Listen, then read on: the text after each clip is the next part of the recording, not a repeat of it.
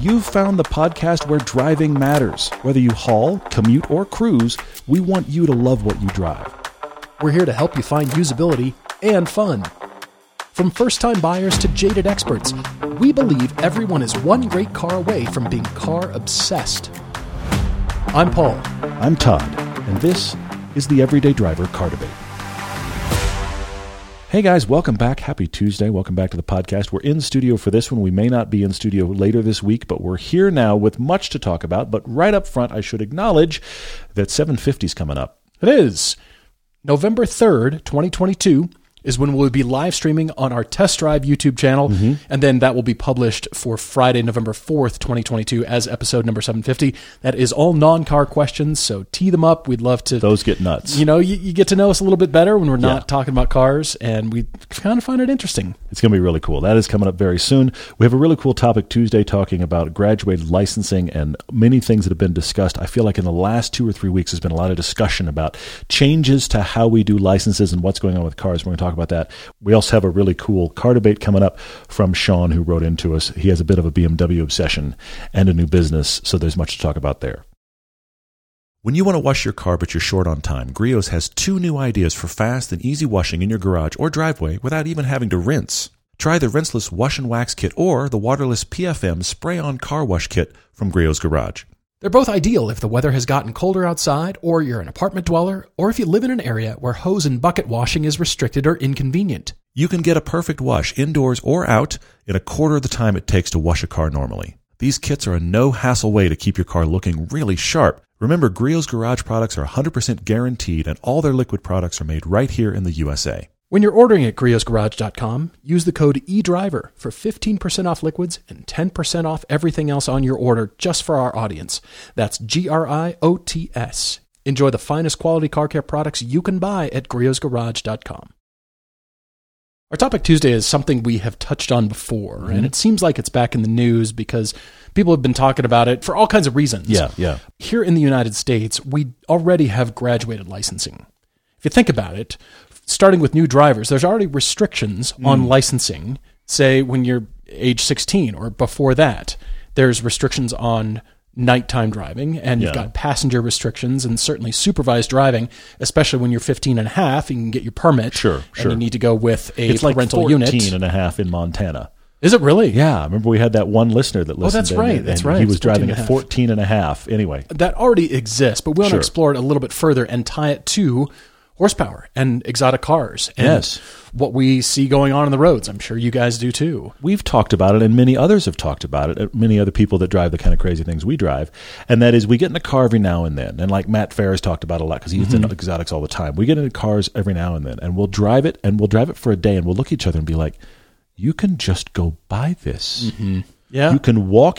The only standard for you to get something completely insane performance-wise is having enough cash. And then these are also the people, I mean, we talked about early on in the years of the podcast, the McLaren P1 had just come out. Yeah. And a guy in Dallas had one for less than 24 hours because he wrecked it on a Dallas overpass. Because people that have the money to buy these cars rarely have the background to drive them well, but they think, well, I've got the money and I went and bought it and it's going to be cool. And they go and they put their foot in it and all of a sudden they put their foot in it, if you know what I mean. Well, speaking personally, the last thing I want is more restrictions and rules. That's never good to try to control. Sure, yeah. But when it does come to driving, it just seems like education at a base level, but you can't really force anybody to go get track time or go get educated because not everybody's interested in driving. It's just part of life. And it's just part of existence, and I need to have a car, and I need to drive, and so you just do it. So, but you might not be into it at all, and that's totally fine. Along with that comes a lack of attention and a lack of interest, I think. I've seen an increase in people looking at their phones while driving. I'm past the point of being enraged because what's that going to do? It's I can't believe that people are choosing to look at their phones extensively, and I can tell. And you think, is that person drunk? Nope. They're looking down at their phone, and sure enough, I'll pass them, and at some point, and I can just see eyes flick down to their lap. It's like, you're just staring at your phone. It doesn't help you drive the car, and I ranted about this before. But then there's seatbelt usage. Why should this even be a question mark? Oh, sure. Yeah. Why should this even be debated anymore? It's not just proven, but race car drivers don't drive around tracks without seatbelts. Well, they just don't. I've told this story before, but I know a couple people, I can think of one specifically I used to work with, who he had 3 kids and he never ever wore a seatbelt. And he'd gotten used to the chime in the car. I can't get over that. We went to lunch one day and he was just used. We're driving down the street and the car is going bing, bing, bing. And I was like, buddy, shouldn't you put your seatbelt on? He's like, oh, I never do.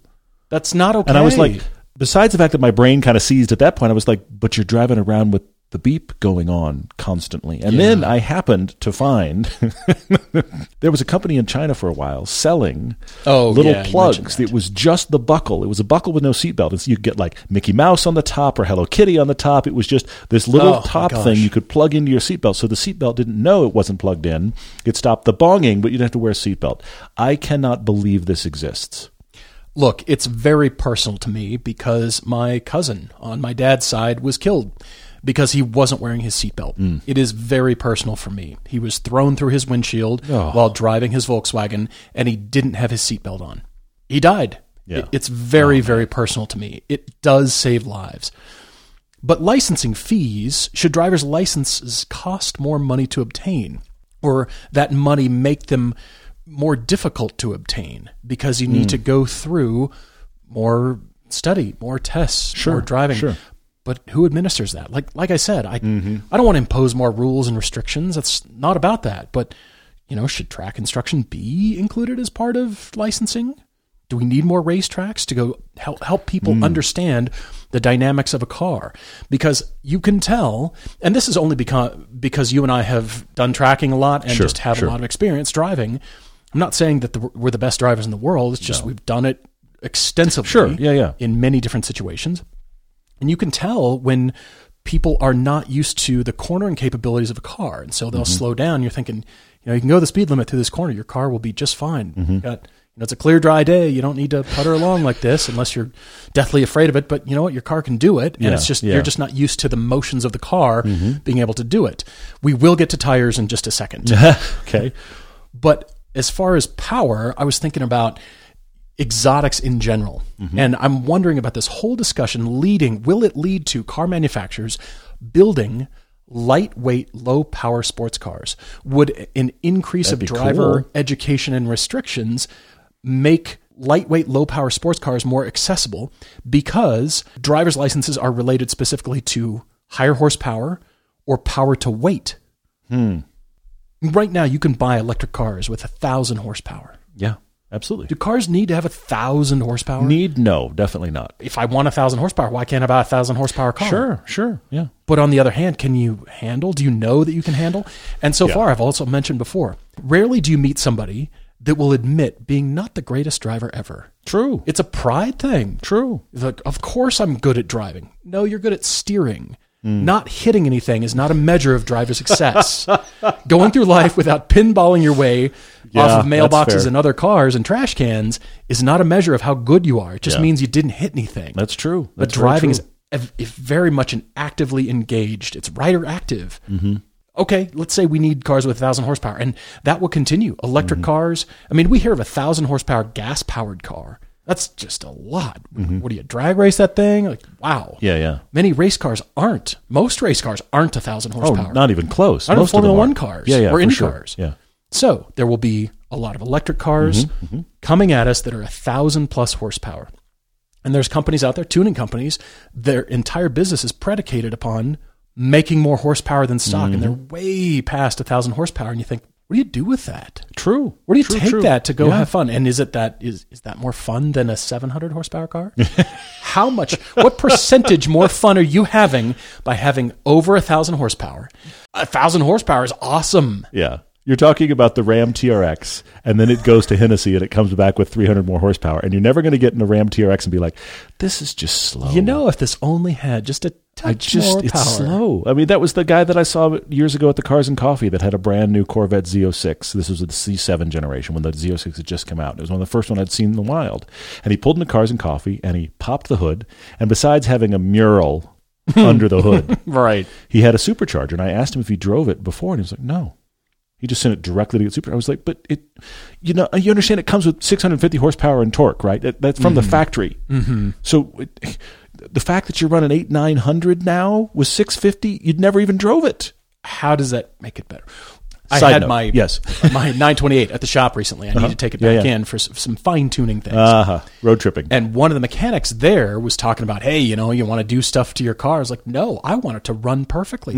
I want it to run stock at its 234 horsepower. I like it at that. Mm-hmm. It's not the fastest thing ever, but I do like driving it. It's got decent pickup. Yeah. And it's still a V8. It's still a high-performance engine. The way it's built and the way it operates, it's still a high-performance Porsche motor. And it feels like that. The way it makes power, makes good power and torque. It's low numbers. And, of course, I want more power. I love more power. We get an AMG anything, and it's just like, oh, my gosh, the power is intoxicating. It's so great. It is. But he said, well, you can do that same thing with 600 horsepower. And I'm just going, why? And I kind of said, why would I do that? And he just looked at me like I had a third ear growing out of my forehead. Yeah. I said, Todd and I take our cars on road trips, we're filming with them. Yeah. He said, well, you can do that with 600 horsepower. Like, well, yeah, but why? Mm-hmm. And he just looked at me. Yeah. It was so funny. And like I said, I'm trying to play both sides here in my comments because I want more horsepower. I love cars with a lot of power. It's amazing. And electric cars are taking us to this ad infinitum levels of power. Craziness, We see a lot of wrecked cars. You think, everybody likes to think, well, I could have handled that. Maybe not. Yeah, true. Given the circumstances, maybe not. Maybe you might have crashed too. Can you handle that much power? Well, and electrics are interesting because electrics is the first time that crazy horsepower is winding up owned by people that aren't that interested in driving. I mean, you think about it going back. If you weren't interested in driving, you didn't buy the high-performance version. You just bought car. But it's a selling point. Mm-hmm. It's what you want. It's more. Almost anybody that is not interested in driving, if they buy their first electric car, it's probably going to be the most powerful, fastest thing they've ever driven. Instantly. And it's not because they went in search of super high horsepower and fast. Mm-hmm. It's the fact of that instant torque off the line. That is something that people are going to have to adjust to. And I think a lot of people are going to adjust to it badly, which brings me back to where we started, which was the licensing thing. I hear you. I don't really want more restrictions we don't currently have. Agreed. However, it's like that joke, don't be the person that makes us create more rules. Yes, exactly. Don't be that person. One of my favorite things we ever heard at Rally Ready was don't be the person that makes us make more rules. I love that. That's like a new life lesson for me. It applies here. For sure. But on the other end of the spectrum, we are getting into, with these exotics and things like the Hummer EV, that I was by one at the recent Cars and Coffee. Mm-hmm. It is genuinely massive. Yeah. And when I stood by that and I thought about how fast it propels itself down the road, I really was aware, I know this is going to sound weird, I was suddenly aware of the fact that I drive a Lotus. And I just thought, this is a house hurtling down the road, and I'm in a tiny little thing. I wasn't at that time, but I just thought about the juxtaposition there. Yeah. Because I'm always most aware of the Lotus when I'm behind some big dually pickup at a light. I'm looking at a differential. That's just right outside my glass. Mm-hmm. So this Hummer it's immense, but it is staggeringly powerful and capable. And I did wonder about, when you get a car like that, if you're a car person, you're going to want to floor it. You're going to want to show it to friends when you floor it. Is that okay? Is that going to work? So what I wonder about is back to where you were on more driver instruction. Mm-hmm. I think it would be interesting to have a graduated license situation. We've touched on this before. If that didn't restrict you, but it allowed you things. Allowed you to do what? Well, for example, the average exotic car owner likes to register their car in Montana because they can avoid taxes with a bunch of loopholes. Okay? Right. So you see random exotic owners that have maybe even never been to Montana with a car registered in Montana. Mm-hmm. If you were a random exotic owner, but there was a way for you to get a license that allowed you to drive that car at any time, 20, 30 miles an hour above the speed limit. But in order to get that license, you had to get more training. How many more exotic owners or EV owners or whatever would we have who would be better trained because the training allowed them a different license that allowed them to do other things? I mean, I'd love to have that license, but the problem is everybody who doesn't have that license that is the problem. Is not ready for you. Yeah, that is the problem. And the unpredictable nature of drivers means, okay, you're going 20, 30 miles an hour faster than someone else in a car that can handle the speed and the braking power. Mm-hmm. And you as a driver are trained and you're ready for it. But you're not ready for the unexpected. Some driver pulls out, somebody who's just not into driving, doesn't really know what they're doing. Maybe they're a new driver, maybe they're just an inattentive driver. Mm-hmm. And something happens. you're now legally going way faster. Yeah, only destruction happens. This is the question. I mean, so nobody benefited. Yeah, sadly. I mean, that is the only way that I think a graduated license works, is if it allows you an extra thing. It would be almost like having, we don't need more lanes, but it'd be almost like having an HOV line that is for certain kinds of licensed drivers. And I hate to say this, but I think probably in our lifetime, but not anytime soon, by the way, we're headed there with electric cars. I think there's going to be, like in congested city areas, I think there's going to be, this is an EV-only area. This is an area where you can drive EVs or standard cars in these lanes or whatever. If we ever get to anything that resembles autonomy, I could see autonomous-only lanes, that kind of stuff. Sure. But it's that kind of thinking for exotic cars. But this leads us all back around, at least in my mind, to what's going on in Germany. Okay. Where you have de-restricted roads. Now, de-restricted means there is no restriction on your speed, theoretically. There was a guy in a Bugatti, and they got a little mad at him. But that's true. They did get a little ticked. They were a little frustrated because it was technically legal, but still that was egregious. Anyway, the difference in Germany is theoretically everybody on the road has had better training. And to what you just said, you still can be thundering along in the left lane going as fast as you would like, and you actually don't have a fast Audi behind you. You are the big dog. You are the fast Audi. Exactly. On the Autobahn in Germany, and invariably, because they have to, one semi pulls into the left lane to pass another semi. Now, they're all licensed drivers. That's what the trucker has to do to get around his buddy. But now you have got to be hard on the brakes because the semi pulled out. I feel like we are dealing in a world of cars that are way beyond our roads. Forget our licensing for a second. Way beyond our roads. Fair. To that point, whenever we're in Germany, the procedures and the rules of the road really resonate with me. Yeah.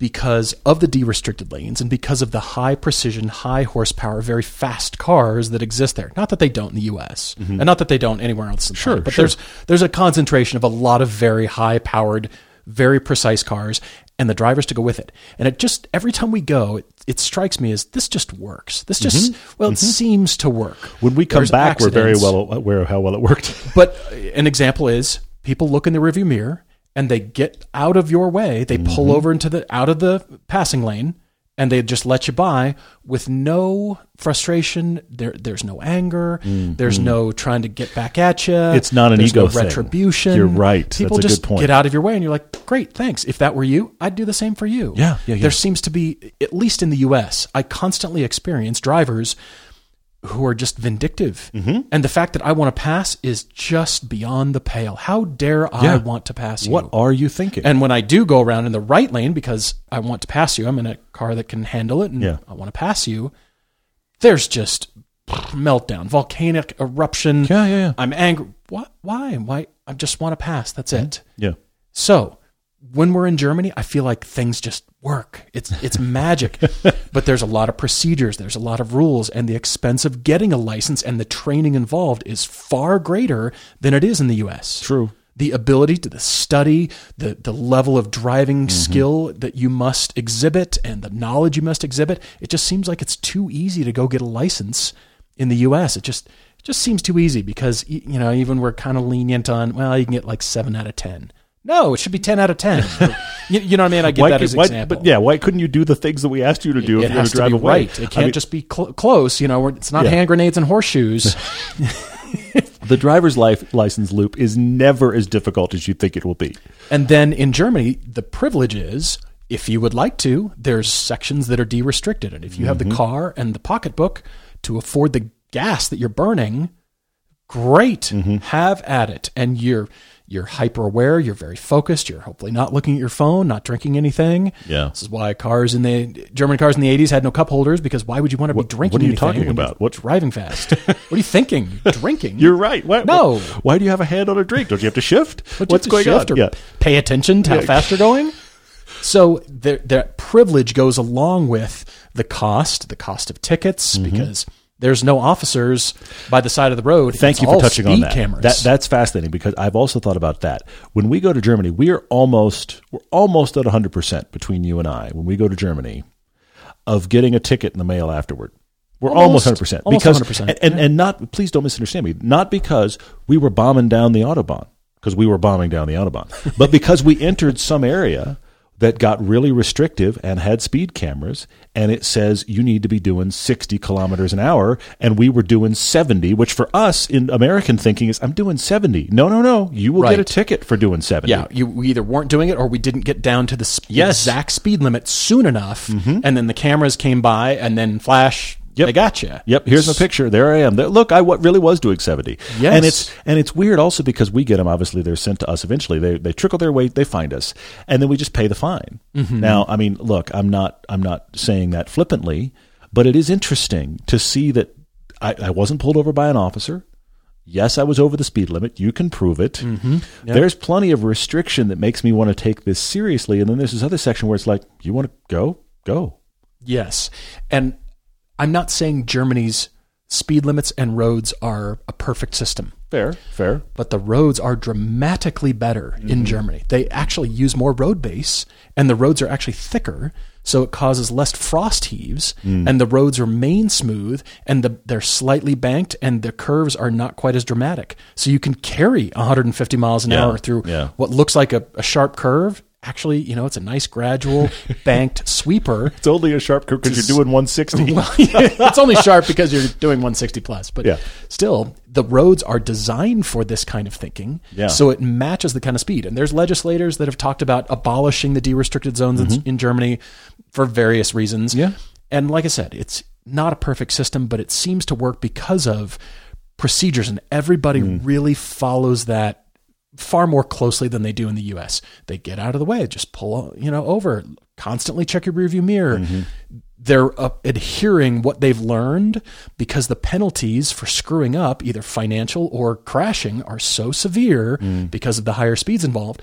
But what I noticed this whole system does in Germany, it's sort of like lets you get it out. It lets you get the speed thing out. Sure. Everybody wants to go fast. Everybody has the speed thing in them. We want speed. I've got to feel that. It's sort of cleansing.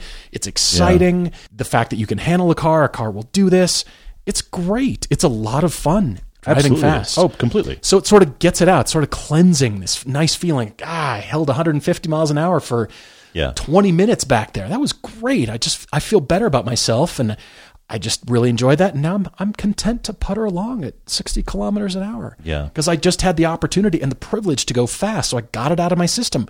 Whereas in the U.S., the constant 55 miles an hour and you were going 66 or 67. Yeah. And you're dinged. They got you. Yeah. But the car was fine. The conditions were great. And it's not that much faster, but nope. You didn't obey the speed limit.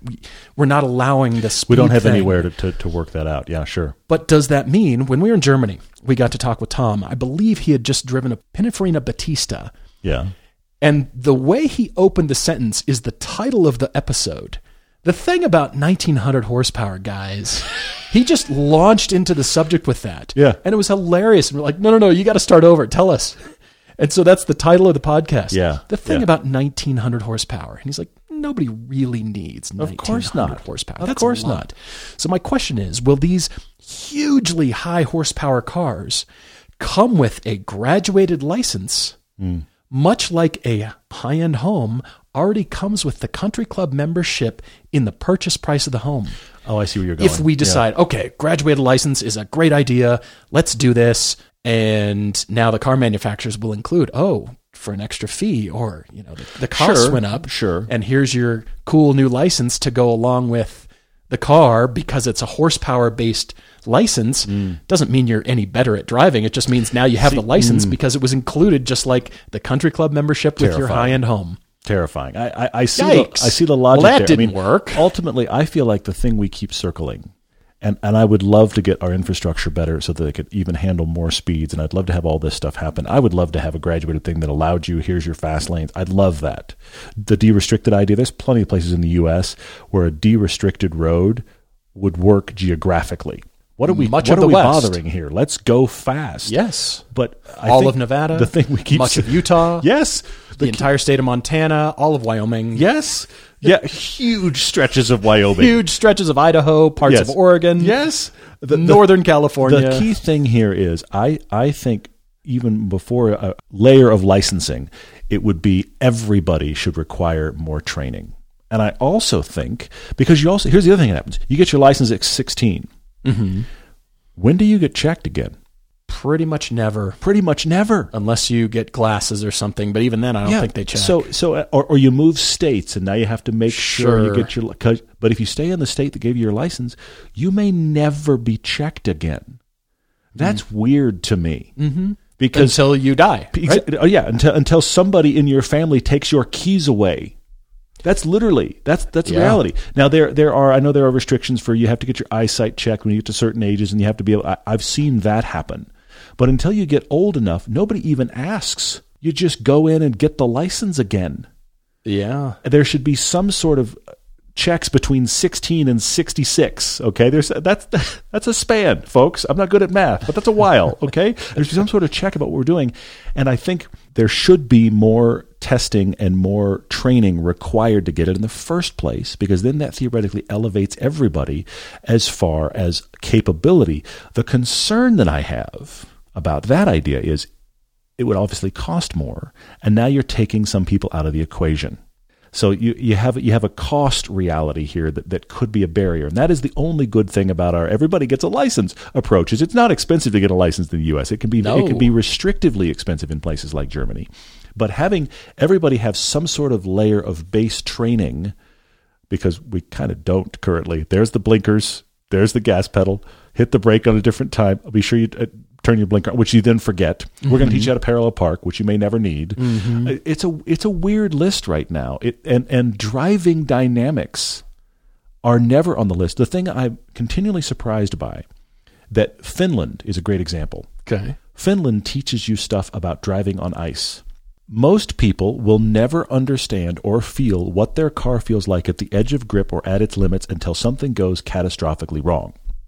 Why is there not anything in our driver's testing that makes a car get out of control? We've done the drift rigs that they do where they lift the car up and it will automatically drift or act like it's on ice and you're going 20 in a parking lot. We've done that at track days. And it's fascinating to see how you respond incorrectly.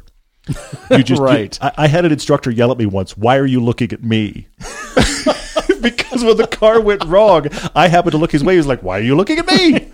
That's fantastic. Because you're like, that's the exact wrong place. But that was just by instinct. The first time it went wrong, I looked at him. He's like, "What are you doing?" I hate to have all of us be driving out there, and the first time we understand how a car goes wrong is when it's going wrong on a road with people. Why is that not part of it? I mean, you would think. I mean, I'm totally biased. I'm a car nut. People who introduce me to other people say, "This is Paul. He's a car guy." And I say, "No, I'm a car super freak." Yeah, seriously. And everybody laughs. I'm like, no. Actually, yeah. Take a couple minutes. You'll agree, yeah. But there's no desire to learn that. Mm-hmm. There's not a lot of interest. And so either it has to be a requirement. It has to be required, yeah. Which, I don't love adding regulations and rules. I don't want that. I would think there'd be this interest and this excitement about learning about the machine that you're piloting to understand how to do better, instead of the speed limits are so low, I'm bored. I think I'll look at my phone and take a sip of coke. Whoa! Somebody pulled out. Yeah. I think the speed limits are too low. What if they were faster? Then we'd be entertained. Maybe. But that's maybe not a good idea. Like I said, I'm playing both sides. Mm-hmm. I mean, will future autonomous cars make all those cowboys who want to get their own license and drive themselves like, "Whoa, you're a daredevil. You have a driver's license?" I do wonder about that. You're right. That is a question. You cowboy, you. This brings us to tires. Yeah, clearly this is a topic, by the way, that we're going to solve this podcast. We're going to solve. All the answers are right here in this podcast. World peace is next, everyone. Yes, right that'll be this. next week. That's actually what we're going to do at 7:50 is just solve world peace. It's going to be awesome. That's right. How would you guys solve world peace? And in 20 minutes we'll be done. That'll be great.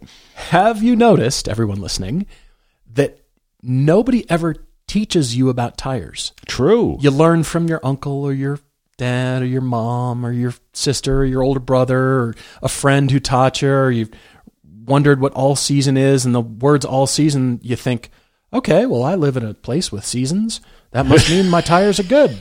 It says all the seasons. This works for all seasons. You should be fine. All the seasons so far, everybody's counted 4 up to now. So that means all of them. And that must mean we're good for all seasons. And then you hear the word all weather. What's all weather? What's the difference? Yeah. And then you talk about, people say snow tires when they really mean winter tires because of virtue of temperature, not snow. Yes. Doesn't matter if there's ice and snow. What matters is the outside temps. Mm-hmm. And then we talk about all these different tires, and okay, you kind of feel something. It's dramatic. there's not even a contest. It's not even close. But nobody teaches anybody else. There's no class in school. Driver's ed doesn't include any section about tires and what to look for and what brands to choose and what's good and what's not and how do you decide. And the only instruction on tires we get is if it's flat, here's how you change it. Yes. Maybe. Because it might just be if it's flat, call AAA. I mean, but it's literally like, is it round and currently holding air, or is it flat and you need to pull off the side of the road? This is the end of most tire instruction. But if we force people to learn about tires, how boring. I got to go through tires. Tire school. They're all the same. They're black and they're full of air, right? They're all the same, right? Actually not. But nobody wants to sit through PowerPoints on compound and temperature and siping and tread life and channels of water. And so the only thing that people know about is advertising, tire advertising. Yeah, that's fair. This channels water better than the competitor. That's all you see, and you think that must mean it's good, and I'll be set for life with those tires until they wear out. Has everybody listening had this experience? Have you been to one of those tire stores that they exist to put tires on your car? Mm-hmm. And invariably, either it's happened to you, and it may have, or it's happened to somebody you've heard around you, where they go up to the desk and they need tires. They don't even really know what size. They just need tires. So somebody finds out the size. The black donuts Seriously, that I roll around on. Somebody finds out the size, and the tire person at the desk with their computer looks up the tire that came from the factory on that car. Mm-hmm. And invariably they say, we don't stock that tire. But we have this brand who person across the desk has never heard of that's similar to the tire you're talking about.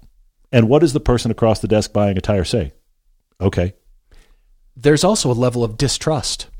Because the person buying, the customer, maybe they don't know anything about tires. Yeah. And they're listening to salesperson give them this whole thing. Do you want the warranty? Do you want the siping? Do you want the extra, roadside? Do you want full replacement if you get a flat? I don't know. You're just trying to make more money. You're just trying to upsell me right now. I just need tires. Just give me good tires. Yeah. What are good tires? It's like when you walk into a restaurant. I don't know much about wine. Just bring me a glass of delicious wine to drink. That's all I know. Same kind of thing. So there's, I think, a level of, I don't really trust you because you're trying to scam me. You're trying to get more money out of my wallet. But as a matter of fact, the person who works at the tire shop does know a lot. Hopefully. And they're just trying to help. I mean, yeah, it costs money, but really trying to help you put good tires on your car because, look, it's raining and snowy outside. Yeah. I want you to be safe. That costs money. Let's work with your budget. Okay, maybe you can't afford that brand, but here's a similar brand, and maybe that'll work for your budget and get you a good tire. And nobody wants to spend money on tires. It's almost offensive. It is. Well, to the point that you hear people, again, I'm at the tire store, the number of people that will buy a tire based on, well, that one that you're looking at, that's good, but it's got a 30,000-mile warranty. This one over here has a 60,000-mile warranty. Right. But which one's the better tire? But we think 60,000. Well, then I don't have to come see you again for 60,000 miles. I want that tire. But that might be the worst tire you've ever driven on. Yeah. It might be terrible for everything you need, but it's got a 60,000-mile warranty, which means, thank God, I don't have to go back to the tire store for 60,000 miles. My sister has accurately said this about me. She's told other people, like, when Paul gets injured, he's just offended. It's his own fault. I'm like, well, yeah, you're right, but he's like offended that he got cut or broke a bone or something. It's his own stupid fault. That's very funny. And she's right. It's same with tires. We're buying tires, and these things wear out. What do you mean they wore out and I have to pay money to buy more tires? We've also heard of people, this is a Park City problem. We've heard of people that took their car in for tires and ended up just buying a new car at the dealer. That's happened. Because they had the liquidity to do it, and they were looking around, and they were like, well, it's in for tires, and they're asking me to do that. And I could just get this new one. That was a rock chip through a radiator in the front of a Porsche 911, though. We heard one of those, too, yeah. Exactly. Well, I'm here, I'll just buy it. The radiator. With new car. I mean, this is, to your point, this is how offensive tire purchasing is to people. Yeah. But it's so important, and nobody's willing to be educated or go get education about tires. And so we all hear it from friends and family. And okay, I've tried those tires, and they didn't last as long as I thought they would. And I guess I'll try this brand over here. And so we're just constantly trying different things. It's like a dartboard for tires. It kind of is. So that must be included as part of this education. But let's say, again, you're fully educated on tires, you drive a McLaren, you have the graduated license, you're at the top tier, you've paid all the money, your insurance company has given you a discount because you've done all the testing. Elected to get all this stuff. Yep. Doesn't solve the problem.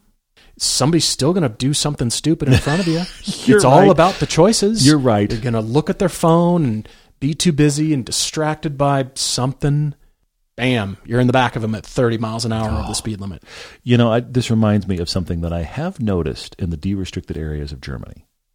And I'm wondering if it's a combination of the way cars feel at speed and the way the roads are designed in Germany. But I think you've probably noticed this too.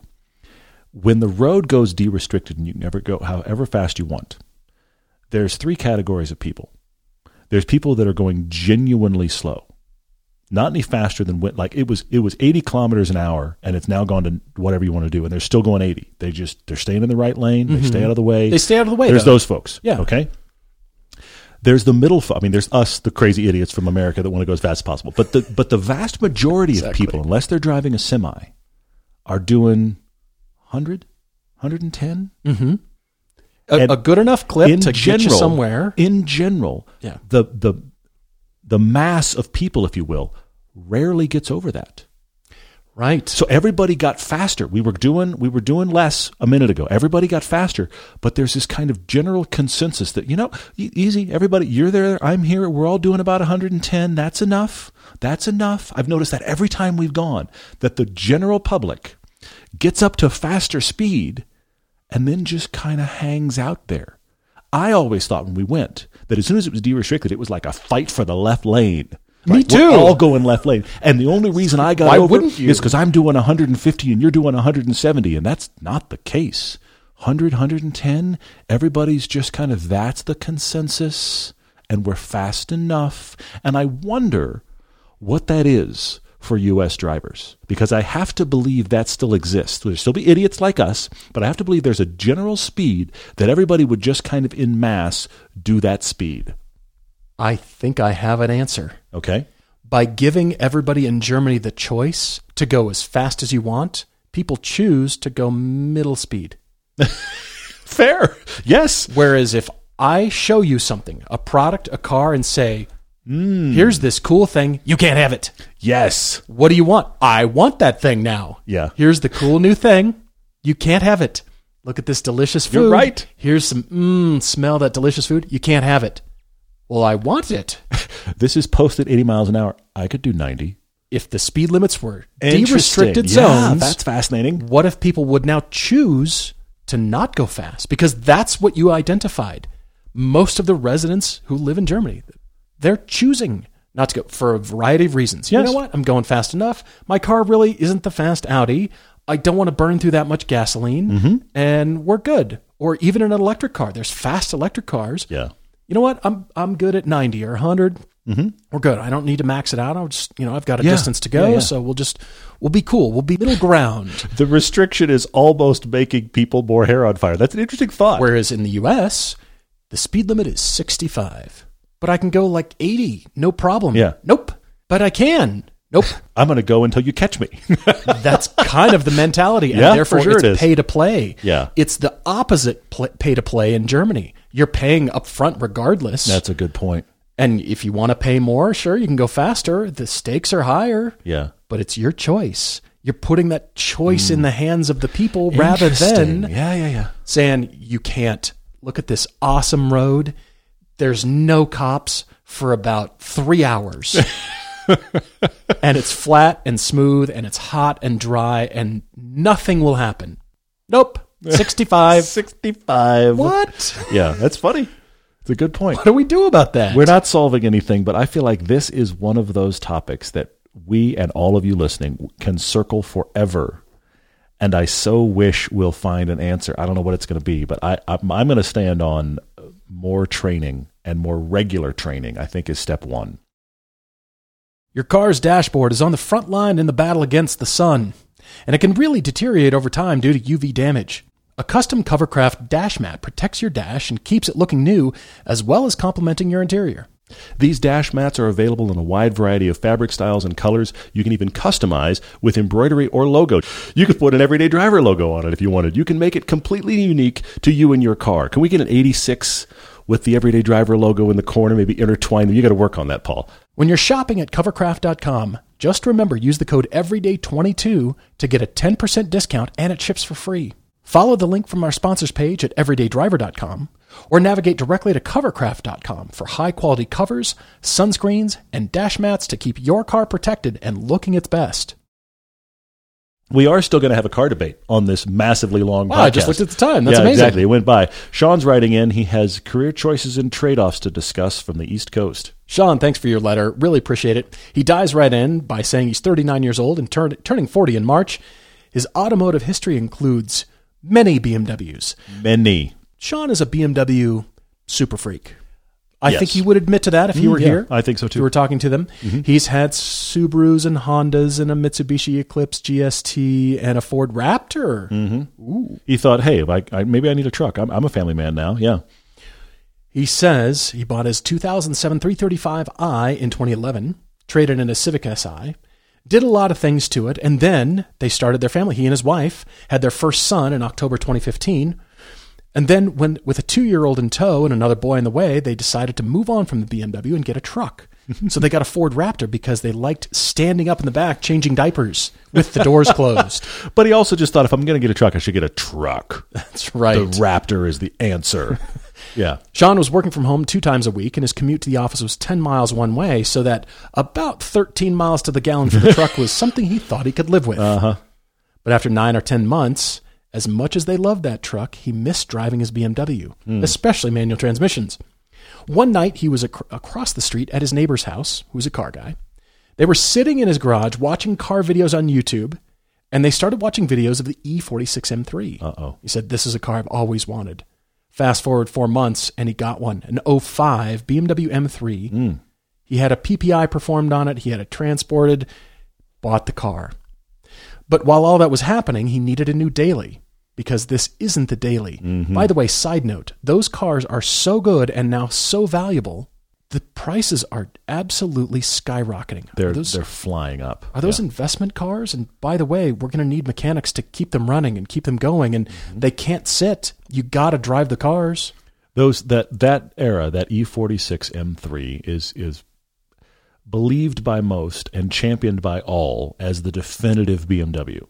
For sure. So it has the straight 6, it has the good looks, it's 2-door only, it has hydraulic steering. It is peak BMW if you would like to go there. It's definitive, you're right. And so that, I mean, even though you and I are big fans of the E90 that came after it, we've driven all the M3s. We liked a lot of them for a lot of different reasons. I'm a huge fan of the 1M, as I know you are as well. But that E46 it's been canonized like the 4th gen Supra. This is what this car's supposed to be. We dipped the steering in bronze. I don't know how you do that, but yes, we did. So the 4th gen Supra, the Fast and Furious Supra, that's what all Supras are supposed to be, which is why everybody screams 2JZ. Right. Okay, which is a stupid line out of the movie that now has also been canonized. The E46 M3 is what all M3s are supposed to be. I mean, these cars do happen in lineups where it just becomes, this is what it's supposed to be. And so that E46, you're right, is only going up. He found one. That is his never going anywhere car, except for when he drives it. It's in his life, and it's perfect. Well, that just means he needed a new daily. And not knowing what he wanted, he decided to try his first ever lease. The Minister of Finance was fine with Sean having 2 vehicles as long as the combined cost did not exceed what he had been paying on the Raptor. So the combined cost of owning the BMW and leasing the new car. Leasing the new one. Okay. So he went after an Accord. He got a 2018 Accord Sport 1.5 in Still Night Pearl. He said he should have gone with the 2.0 because of the CVT, which was his first one, and he regretted it. Yeah. But he said it was great and served its purpose. But after the lease, he really needed something, and it was back to BMW.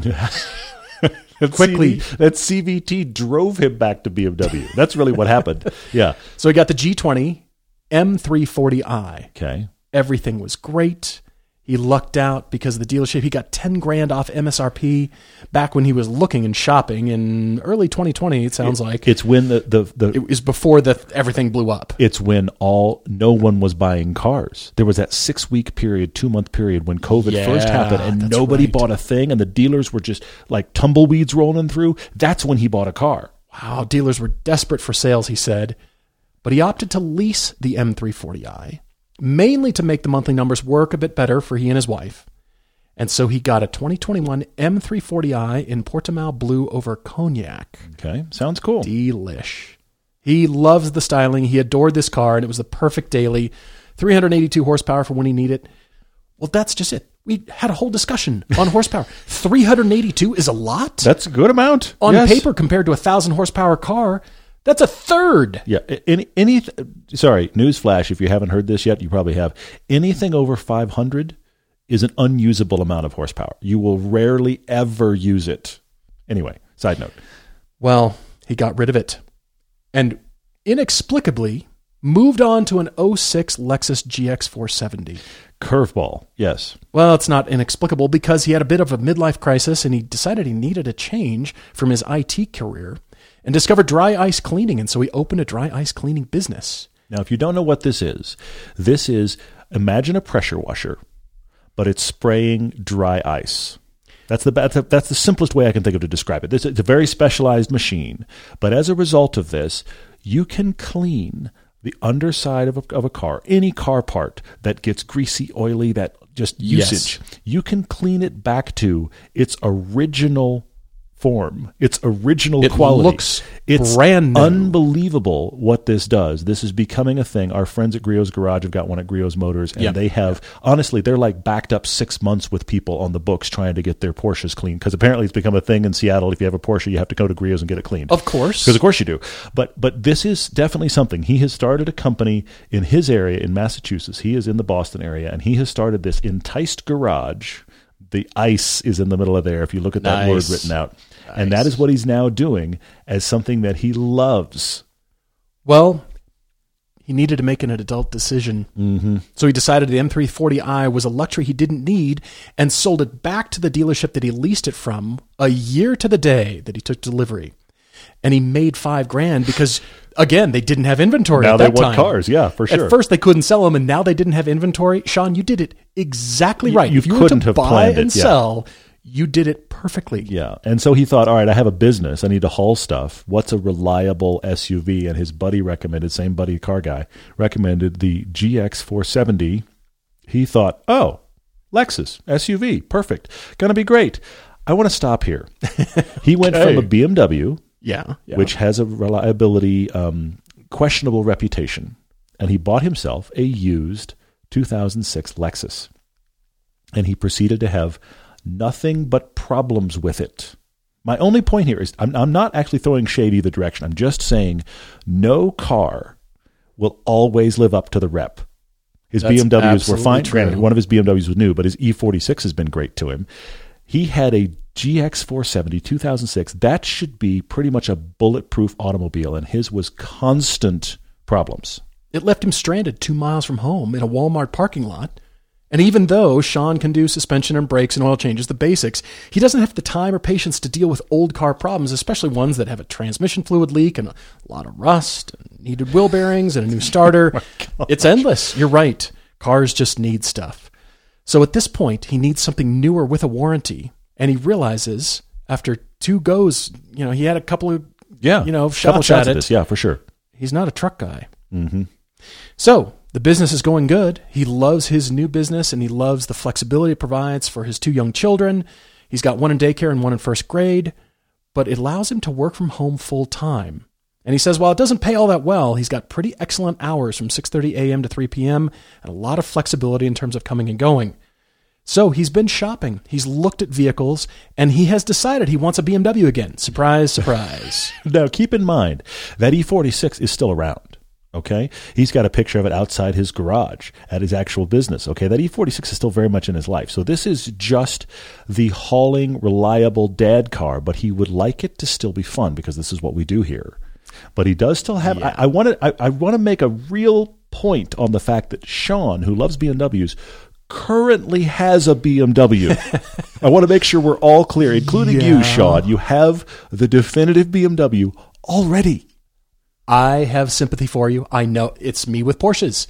Just True. Because I have That's one true. Doesn't prevent me from wanting another one. This is a true disease problem, yes. Sean, I get it. I definitely understand. He's looking to stay under $55,000, and while he's leaning towards another M340i, he says That's wants a BMW. the new LCI. He wants the new one, the updated one, and this is Life Cycle Impulse. If you're not familiar with BMW speak, this just means BMW gets 3 or 4 years into a particular model, they will make changes to either the exterior styling, they will upgrade the interior, they will change things that pretty much everybody's taken pot shots at them about. Change the mid-cycle refresh stuff. Yeah, that's what it's called. So it's LCI is just the term for mid-cycle refresh. Yeah, it's like Porsche, the 991.1 versus the 0.2. Yeah. Every car company does it differently. BMW just uses the LCI nomenclature, but it's an important part of the process. It allows BMW to work the kinks out of and make cars better. So now with that 3 Series, the 340i, it's going to get that new wraparound screen in the interior. I believe the exterior styling is changing a little bit. He wants the new one. It's a mild hybrid at this point. I don't know that BMW is bringing out the full hybrid or plug-in hybrid technology for that car. I think it's sticking with the straight 6 at this point. Nevertheless, it'll be refreshed. It'll be better than the one you had. He really wants it. Should he? He does have a short list of other vehicles, much to my surprise. And I'm going to read the ones that are not BMWs, and then I'll read the ones that are BMWs. He has a GR Corolla as an option. He has a Honda Civic Type R as an option. What about going back to the Honda Accord, but this time doing that Sport 2-liter turbo that he should have gotten the first time? What about a Genesis G70, the turbo 3.3-liter V6 on that? We really like that. Or go a little bit bigger, get a Kia Stinger GT. Or, I know we're not surprised because it's Sean, we do have BMWs. That's the 340i that was mentioned, the M2, the 550i, or the 240i. Sean, you're going to be amazed, but I'm going to tell you to save money this podcast. What? Wait, what? I know. Okay. All right. It's funny because some of the emails that we get, it's clear to me that the person isn't willing to spend more, but I know that by doing so, and if they can afford it, they will be happier with their decision. It won't turn into an interim car where they realize I should have just spent another 10 grand and gotten the thing that I really want, and I really would have kept that longer. Ultimately, by doing so, you save money by keeping the car longer instead of turning it over. In this case, though, Sean, you've got a new business and a new family. I don't see any redeeming qualities about spending $55,000 plus on an M340, especially because Todd pointed out you have the definitive 3 Series. Yes. You already have that car that you love driving and you can take anywhere, anytime you want. You've got it already. Agreed.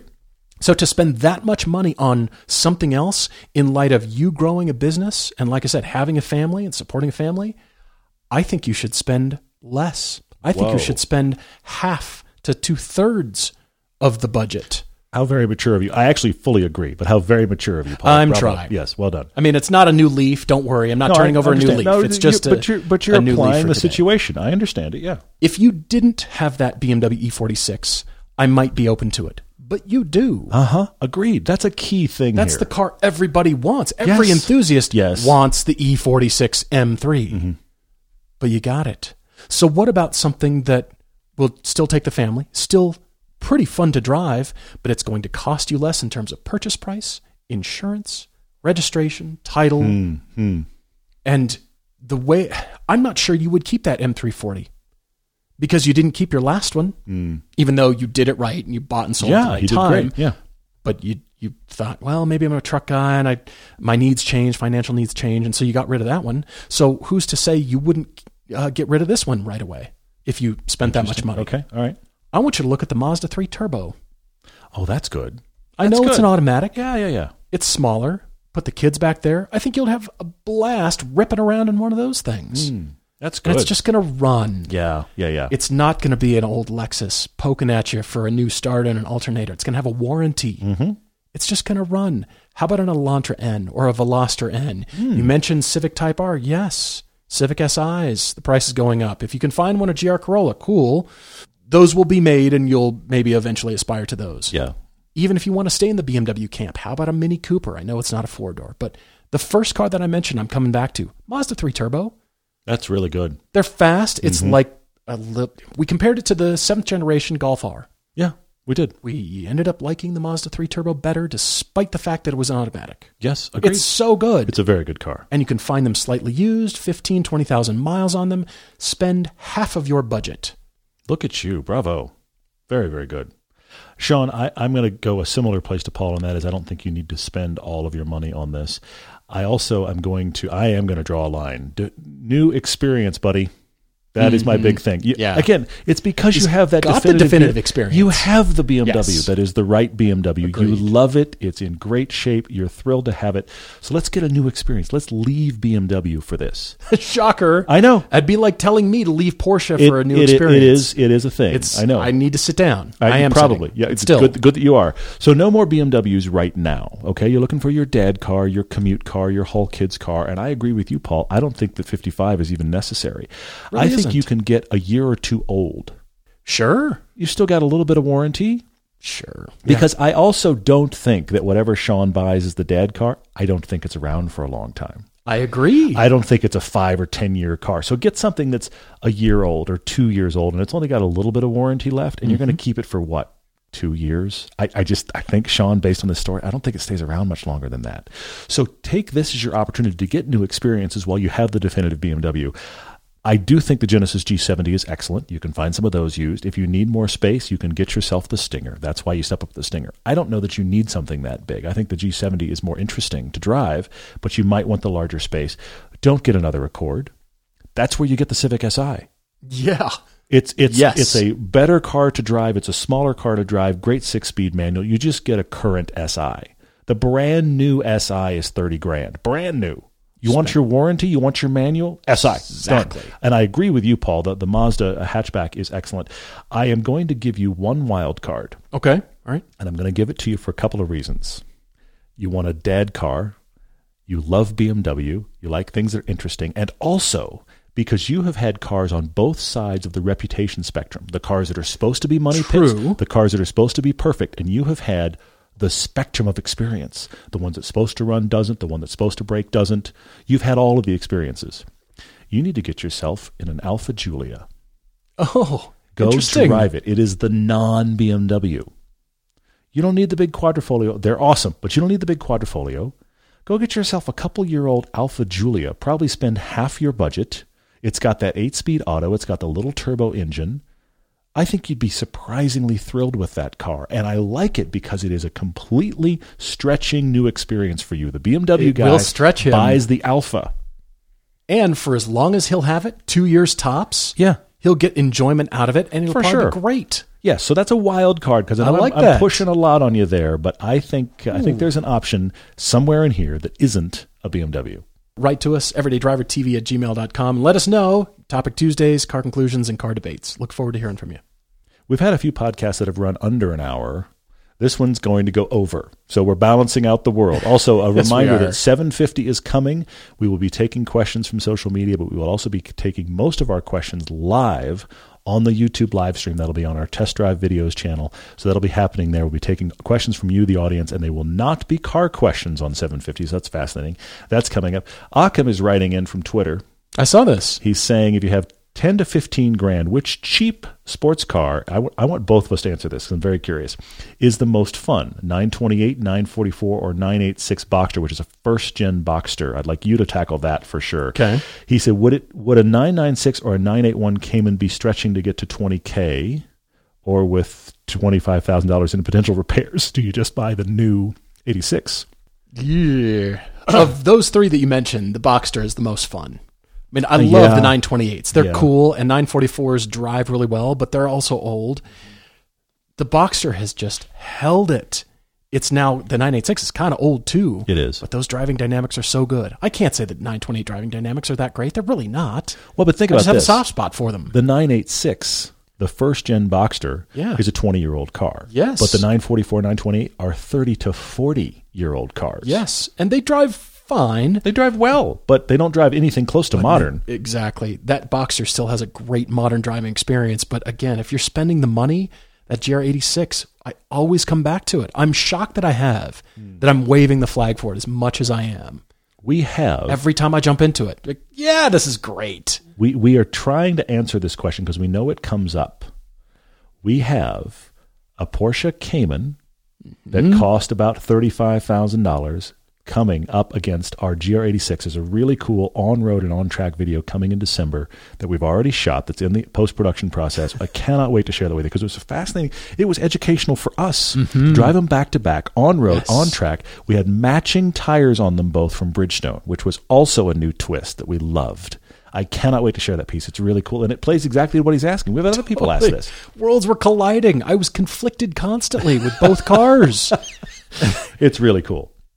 Let's see. Dustin Marshall has a good question up here at the top. Which vehicle provided to you for the specific purpose of doing massive burnouts until the tires pop at someone else's cost?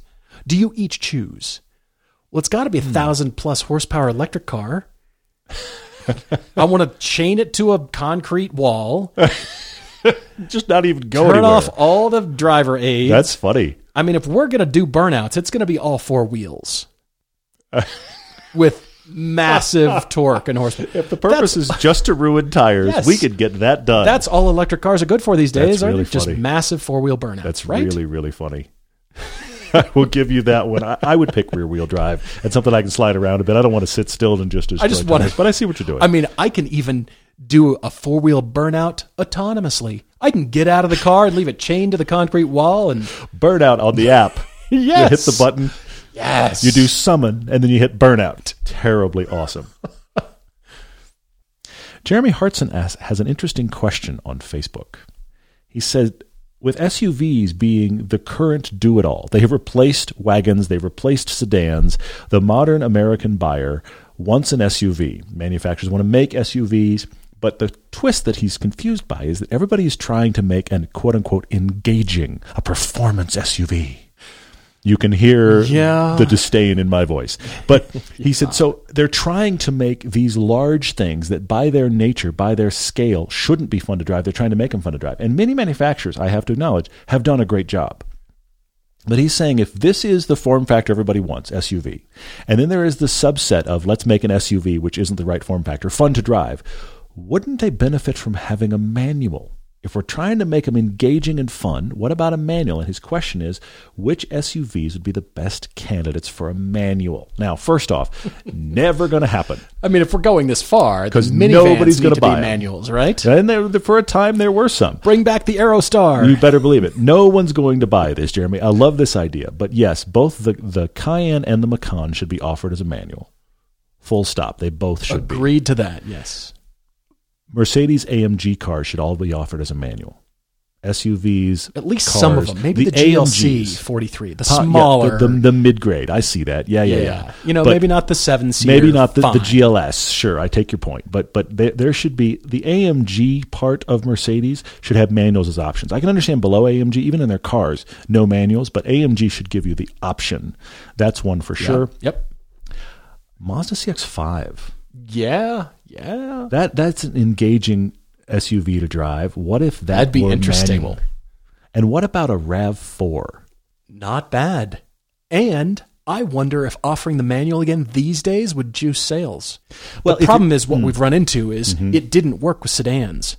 The G70 manual was discontinued because people didn't buy it. Well, it was also the manual on the small engine, which was a mistake. But yes. True. But what if it worked for SUVs? What if sedans, no buyers. But what if SUVs, it brought that thinking back because SUV, but I want to balance out the world. It's interesting. I wonder about this because it would be cool if it was offered. Well, but see, we'd be failed product planners. We'd both be fired because these are not going to sell. Yeah, we would. Jeff Wincoop says, does an active suspension system like magnetic dampers only, not air ride, actually improve the handling of a car compared to the same car with standard dampers? I think it has the potential to. You can't say that definitively in every case, but I think it has the potential because the difference between comfort and sport is so much more dramatic. And by offering that, you can still offer a very comfortable ride. So therefore, you can push even further towards hard-edged with the sport setting and make it very stiff. Even Sport and Sport Plus, Lexus has. They could even make that a bigger switch, a bigger difference. And so by doing that, you could say, all right, I've really stiffened the car to where it's so uncomfortable for the street. We've experienced cars like that. Yeah.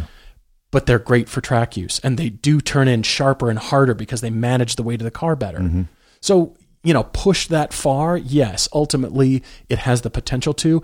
Does it in every case? No, because you still want to be able to drive in sport mode on the street, on a canyon road. And to back up your play further here, this is interesting, Jeff, because I would say it always improves the ride, but it doesn't always improve the handling to have magnetic dampers. The ride can be surprisingly great in any condition with magnetic ride. The current C8 Corvette is a great example of this. The magnetic ride in that car is phenomenal. The car rides unbelievable, like beat mini luxury sedans when you turn it to comfort mode. Yeah. But then when you get on a canyon road and you crank it down into we want to go hardcore now, the car goes, let's do that. What's different is if you have a car with a really good suspension setup, it's just it's just suspension. This is all we have, suspension. One flavor. Typically, they have an amazing amount of handling available. If you've got a sports car with one setting, they handle really well, but you're sacrificing ride. Yeah, good point. So many more questions than we have time to get to. Guys, thank you for writing to us. We really appreciate it. We record on Mondays and Thursdays for release on Tuesdays and Fridays. Social media questions, whatever's on your mind, please send those to us, and we look forward to hearing from you. And we're always looking forward to next time. Really appreciate your emails. Cheers, everyone.